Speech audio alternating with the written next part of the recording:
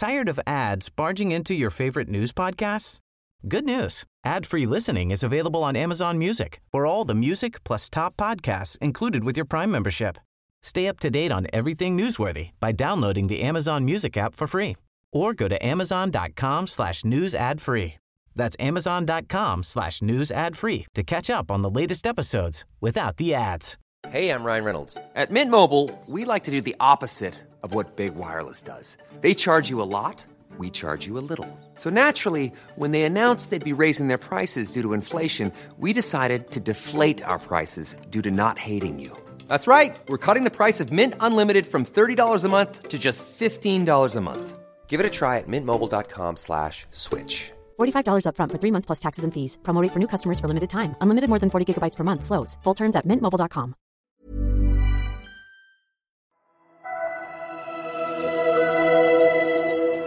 Through social media, you can introduce inauthentic, deceptive, covert voices whose goal isn't to improve the quality of public debate in Australia, it's actually to degrade it. That's what we're seeing all around the world. And Australia would be pretty naive to think that we weren't a target of that sort of intervention. Well, hello everybody and welcome to another episode of Australian Politics Live. You are with Catherine Murphy, political editor of Guardian Australia. And this week in the Pod Cave, I am joined by two lovely Labor folks, Jenny McAllister. Hello. And Tim Watts. Great to be back with you. Now, the reason these guys are in the studio is Jenny is a Labor senator who is chairing the Select Committee on Foreign Interference through Social Media, and that's basically what we're here to discuss today. Tim is the Shadow Assistant Minister for Cybersecurity, so has a very close interest in these issues and also gave a very interesting lecture to the Lowy Institute last week, sort of touching on some of the themes around this issue, and I want to get to that in the conversation. But I'm going to start with Jenny, who's running this inquiry. So let's just start the story at the beginning. Why are we having this inquiry? Why are we concerned about foreign interference through social media? Well, fundamentally, this is no less than a question about our way of life. Like, Australia fundamentally defines itself as a democracy. It's part of our origin story. We were one of the earliest adopters of universal suffrage. The way we balloted and had elections was known around the world as the Australian ballot. It's a really big part of how we live and how we think about ourselves. And it's dependent on having a really robust public debate that involves civil society, media, citizens, parliamentarians. But that feature of our country is increasingly being identified by foreign actors as a vulnerability. I should say I think they also identify it as a strength, and this is one of the things Tim's been talking about, but it also introduces vulnerabilities, principally that through social media you can introduce inauthentic, deceptive, covert voices whose goal isn't to improve the quality of public debate in Australia, it's actually to degrade it. And that's what we're seeing all around the world. Australia would be pretty naive to think that we weren't a target of that sort of intervention. And the Senate inquiry is really about starting a national public conversation about the problem and providing a forum in which we can get all of those actors that I mentioned earlier into that conversation. Yeah, well, this is why I've brought you on, because I think this is a critically important issue and I want to help you try and raise consciousness about it. And I'm sure, listeners will have all sorts of thoughts and views about it. I'll just ask an obvious question, right? Like, the concept of interference by foreign actors in other countries is not new or novel. It was a feature of the Cold War. Anybody who's kind of read a Le Carre novel or, watched The Americans, understands that there is foreign interference in other countries. So what are we worried about right now? What's the issue right now, Tim? Well, Catherine, you're right to say that foreign interference isn't a new thing. Indeed, there are some people that argue that the Protocols of the Elders of Zion was an information operation by the Tsar of Russia to justify pogroms against the Jews then. And we've seen a series of information campaigns from the former Soviet Union against the Americans on the HIV crisis, on the drug epidemic in the US. So in that respect, it's not new. What is new now is the kind of merging of media systems that we're seeing. We're sort of stuck in one big media ecosystem with each other. And these authoritarian nations... It's so nicely put. Some of the company on Twitter is peculiar, to say the least. So these authoritarian countries have been playing these information warfare games for a very long time. And it turns out they're pretty good at them. So when they come into contact with our open media system, our open democracy, we've seen them have some pretty significant success. In the 2016 US presidential election, I assume, succeeded beyond the wildest expectations of the Russian intelligence agents that were driving it. But they were effectively able to disrupt a presidential election and really degrade the ability of the American political system to reach that kind of consensus you need to act, to make decisions, to make decisions together as a country. Yeah, I'm glad you raised that, Jenny, because that sort of example, which I think would be familiar to most people listening in, so the Russian interference in the presidential election in the States, even though there had been obviously discussion about it amongst security agencies and amongst the sort of intelligence community and on foreign policy blogs and all sorts of places, it seems to me, though, that sort of interference operation kind of crept up on one of the greatest democracies in the world. It did, and it's kind of worth talking through some of the examples because they make tangible what otherwise sounds like a pretty abstract idea. So in one of the most important of the Russian operations in that election, they basically sought to leverage existing community campaigns around Black Lives Matter. And so that's a really important community campaign about the relationship between African Americans and the police in the United States, fundamentally. But what the Russians worked out was that it was also a very divisive issue. And they essentially sought to leverage the existing campaign. They sought to go and essentially scoop up all of the people who'd associated themselves with the official Black Lives Matter campaign, and they drove them onto specialist sites that they'd created themselves. And the most prominent of those was one called Blacktivist. It accumulated more than 500,000 followers. I think it was something in the order of 11 million engagements over the course of the election. And in the first instance, the objective, it seems, was to drive distrust and discord at a community level between citizens and institutions like the police force. It was also sought to discredit the movement and to create content that the official Black Lives Matter campaign wouldn't have created. But its ultimate goal was a voter suppression effort. And ultimately the relationship that these false, deceptive, misleading participants in the US political system, what they managed to do with those relationships was encourage people to stay home. And how did that happen? What were the messaging? Was it that you can't trust the system, you shouldn't participate in the system? Is Correct. That the essence of it? It's not worth engaging with the Democrats. It's not worth supporting Democratic candidates because they're not truly committed to your cause. And it's sort of extraordinary that could happen in plain sight with nobody noticing. Well, one of the interesting things from my perspective on this, Catherine, is that I sort of come from a technology background. So, the conversation that I have online is with technologists and people working in this sector. And I can tell you, leading up to the 2016 election, these issues were being widely discussed in the technology sector. People knew exactly what was going on. And indeed, there were warnings from the US government before it happened. Yes. But it didn't really register with the mainstream consciousness. And I think this is a really important part of the Senate inquiry that Jenny's leading. And that's why this inquiry is going to run for 2 years. Like it's an open-ended inquiry because that educative function, that, not rushing to policy solutions, but first having the conversation with the Australian public is one of the most important things that needs to happen here, taking that technology, that national security discussion and bringing it into the mainstream. Is there any evidence of interference in the Australian political system at this point? Look, what I'd say to that is that we have been affected by spillovers from international disinformation campaigns. So, I'm a technologist. I work in the telco space, and one of the ones that has been identified by researchers in the UK is an international campaign around 5G.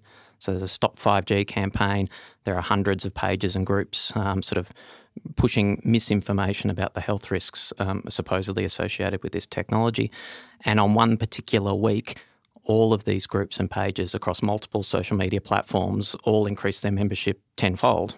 It's not an organic growth. Something happened that sort of, in a coordinated way, ticked that over.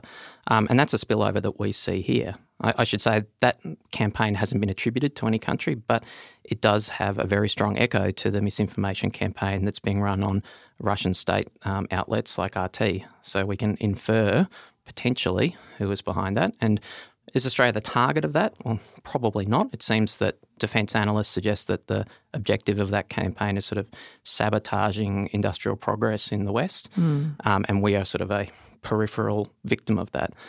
But we shouldn't kid ourselves. I mean, the day will come when there is an attack that is targeted specifically at Australia. I mean, Facebook is now publishing on a monthly basis reports on what it calls coordinated inauthentic behaviour. Yes, I'm aware of that. Yes. A torturous description for this. But, there are more than 100 of those networks taken down over the last year. And the first report that came out just this week had about half a dozen campaigns, and they were weird and wonderful. They're in India, Vietnam, Myanmar. There was Qatari involvement, the US, UK. And, these aren't all foreign intelligence agencies leading this. Sometimes governments contract this to PR firms. There are all kinds of objectives, all kinds of countries that are facing this challenge, and it will happen in Australia. Jenny? And the big risk is, Tim's right, that there's very diverse near-term objectives, but the common thread that links it all often is the creation of uncertainty about truth, mistrust in official institutions, and often division between citizens. And it is weird and wonderful stuff, like the measles anti-vaxxer campaign is an interesting example. It's been assessed that Russian accounts were significantly more likely to be tweeting anti-vax messages or pro-vax messages in the US in a window between 2014 and 2017. Why would the Russians want to get into anti-vax campaigns, right? Why would that be a thing? Well, because ultimately the objective seems to be about encouraging people to distrust formal scientific or medical advice. Yeah, and in that respect, I mean, one of sort of the most delightful books I've read recently, because it sort of hits this on the head, the description of what's going on, is a book by a bloke called Peter Pomerantsev, who worked as a propagandist in Russia. He has UK citizenship as well, and he titled that book to try and describe this Russian strategy as nothing is true and everything is possible. And that's kind of that underlying thread that Jenny's talking about. But what's the end game? I get why creating a national crisis of confidence in America is beneficial to Russia strategically. I sort of get it at a high level, but where I struggle with this is what is the specific end game? Does Russia think that if citizens in America or citizens in Australia become so distrustful of democracies that other sort of systems, other alternatives will flourish? Or what do you think about this? I speculate that it's in part about domestic politics. So it runs in the other direction, in fact. If citizens in your own authoritarian country see dysfunction or problems in democratic countries... Oh, I see. It helps you in terms of your domestic objectives of hanging on to power or whatever. And that there were specific objectives the Russians had in 2016 around sanctions that the Obama administration had imposed on Russian individuals. I mean, because of the diverse motivations, there are diverse end goals. We've seen some campaigns that seem very closely associated with particular mining interests in Africa, for example, stopping government interventions around that. We've seen a series of campaigns trying to muddy the water around human rights discourses, around what's really going on in particular regions of the world. That's another really common one. So the motivations are very diverse. I should say that we've been talking so far about misinformation, about sort of astroturfing, about projecting stuff out there. There's another thing that I've been thinking about a lot recently, and that's what are the rules of the road on these platforms? We're used to using these social media platforms that come from the US that share that kind of open democratic system. But increasingly we're seeing platforms that are founded in authoritarian countries with different values to ours and with different approaches to managing information systems. And one of the questions that I'm sort of pondering is, do those platforms raise different questions? So if they're imposing censorship on political grounds of Australians using that platform in Australia. Is that something we should be concerned about? And these aren't niche platforms. These are platforms with millions of users in Australia. And if you're sort of putting your thumb on the scale about what is and isn't allowed to be discussed on those platforms, I think that raises questions about democratic legitimacy of our public sphere as well. And will the inquiry go there, Jenny, in terms of where you're planning on turning a spotlight? Yes. So I think we're very interested in the misinformation campaigns that are conducted on the big platforms, and I think we'd hope that we'd have evidence from the Facebooks and the Twitters and the Instas. They would come and talk to us about how they're approaching the problem.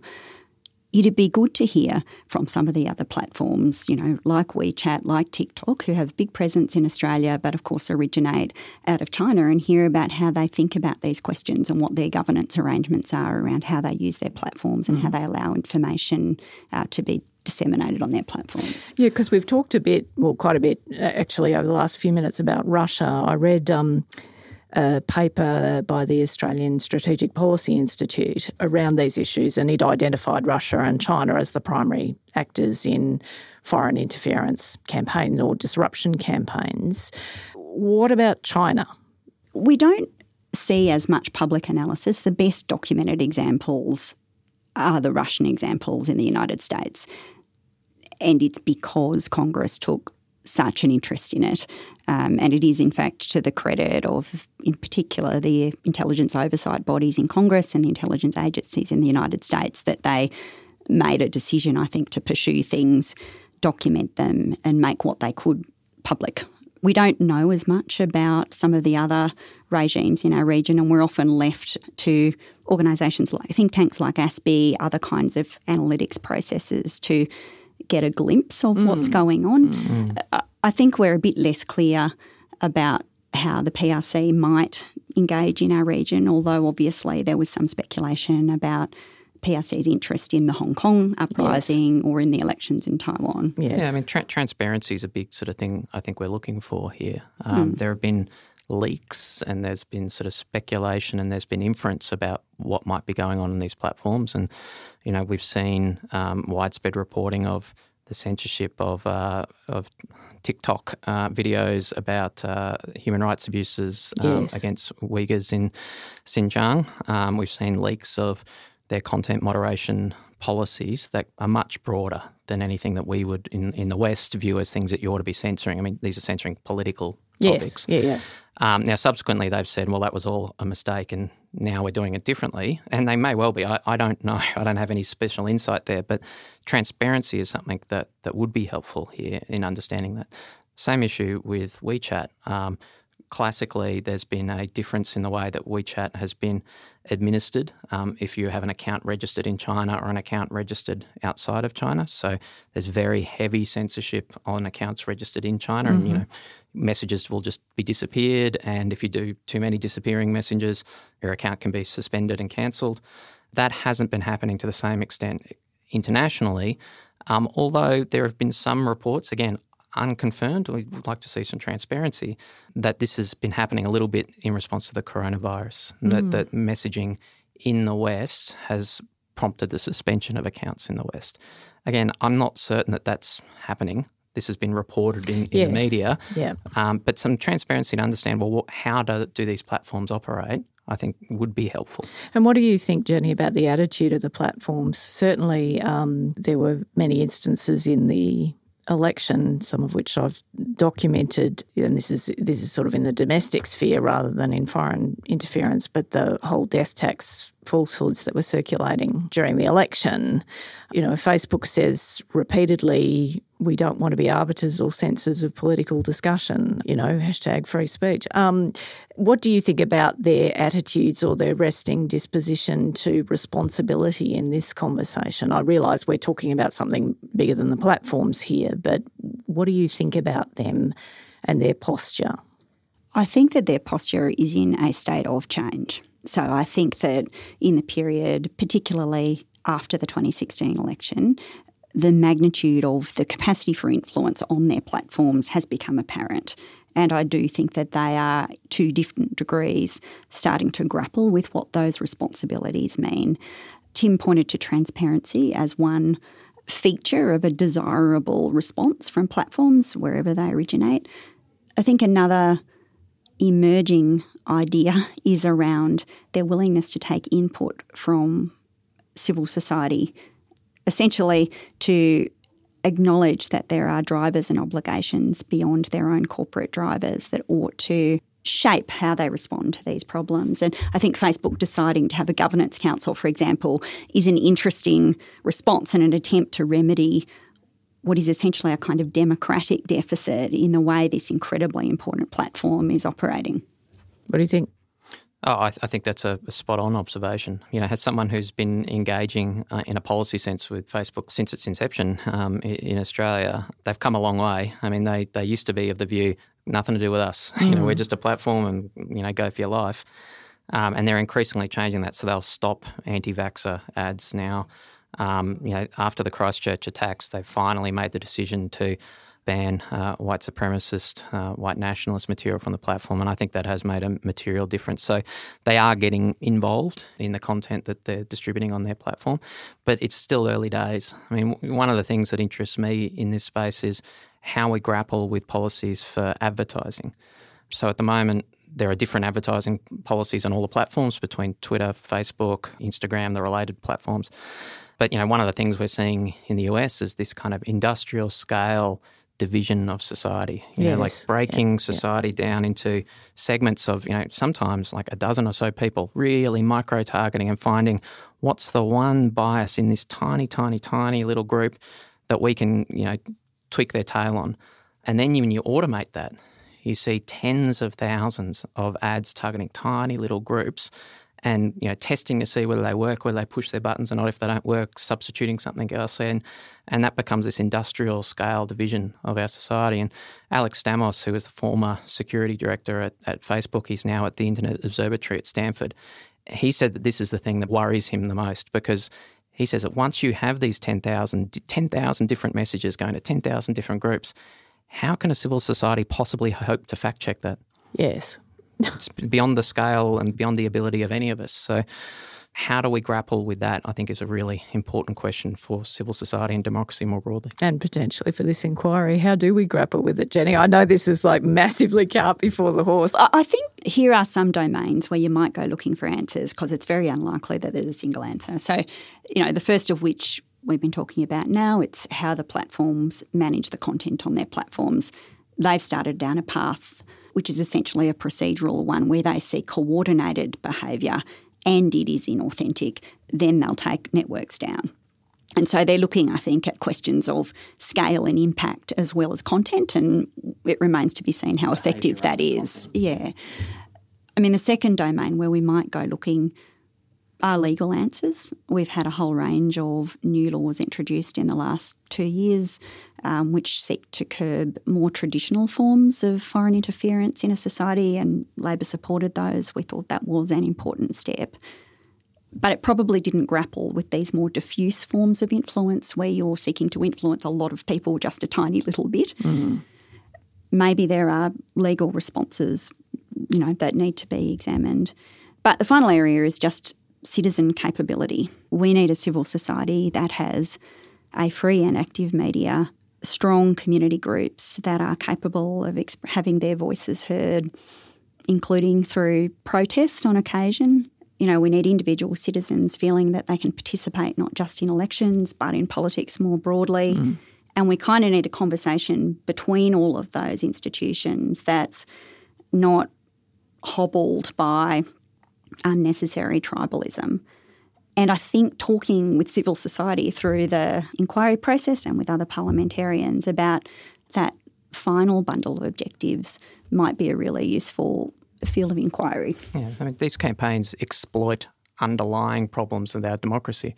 So fixing the platform sitting on top of those underlying problems won't fix those underlying problems. And the way you can appreciate this is to look at the misinformation problems that we see in authoritarian countries. And we've seen this writ large in the coronavirus. In authoritarian countries, when you know that there aren't checks and balances, when you know that there's not accountability.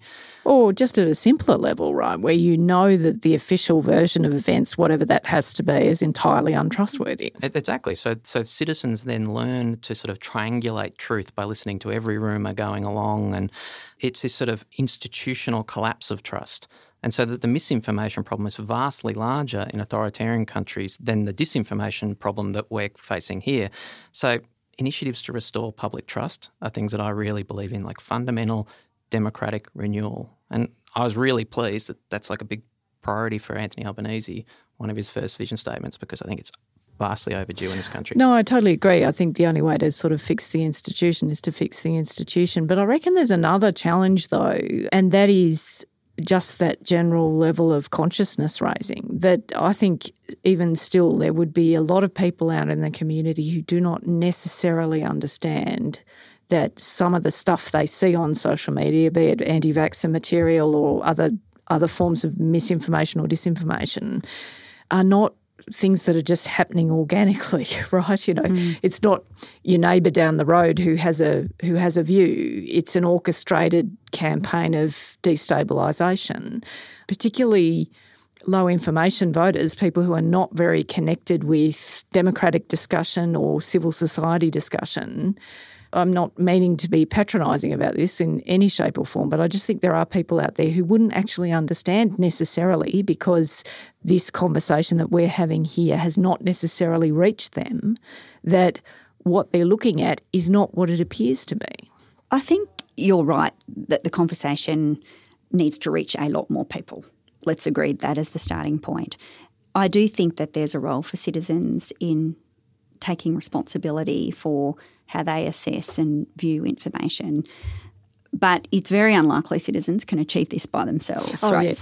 If you think about all of the other institutions that might play a role, government, national intelligence, community, platforms, civil society groups, parliamentarians, there's a lot of people who are in a position to support citizens to make good judgments.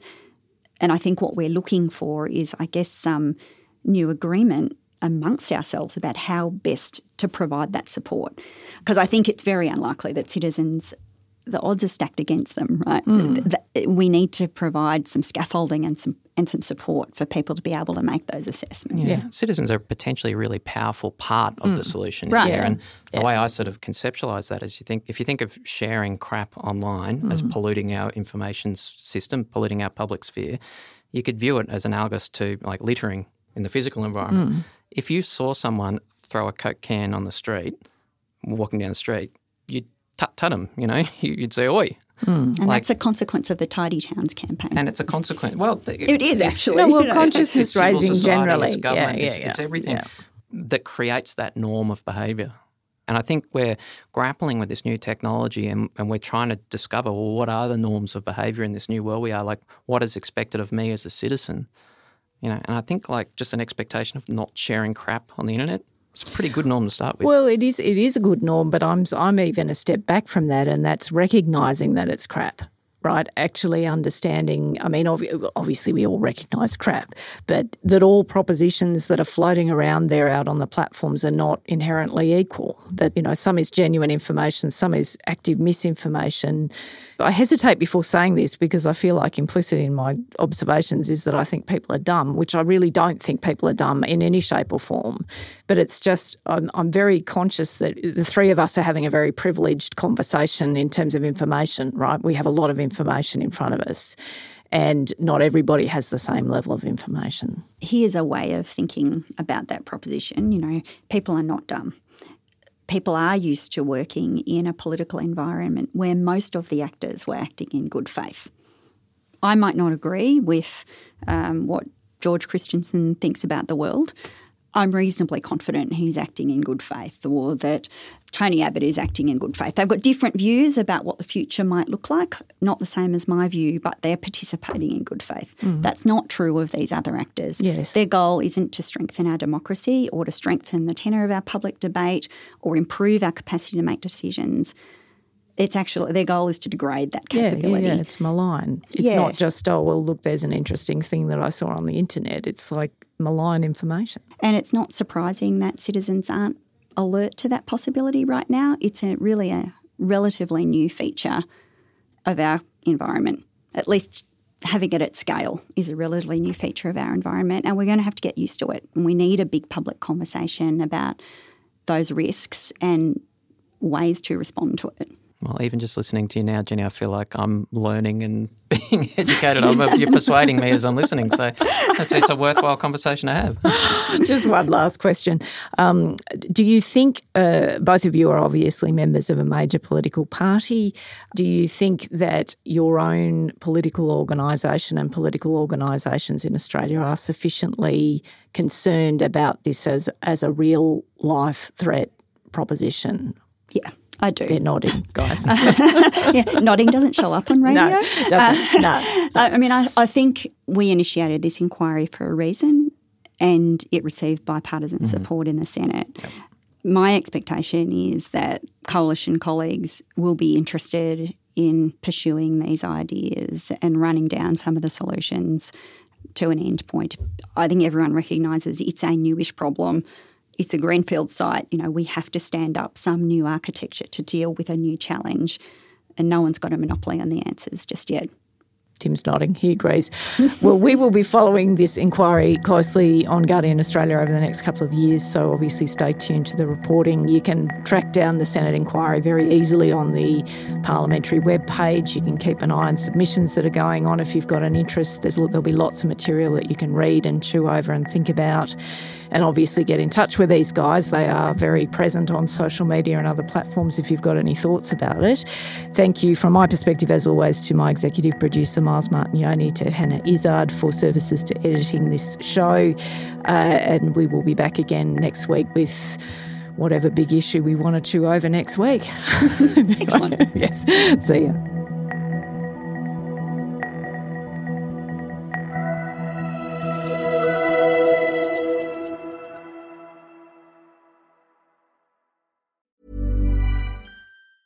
Tired of ads barging into your favorite news podcasts? Good news. Ad-free listening is available on Amazon Music for all the music plus top podcasts included with your Prime membership. Stay up to date on everything newsworthy by downloading the Amazon Music app for free or go to amazon.com/news ad free. That's amazon.com/news ad free to catch up on the latest episodes without the ads.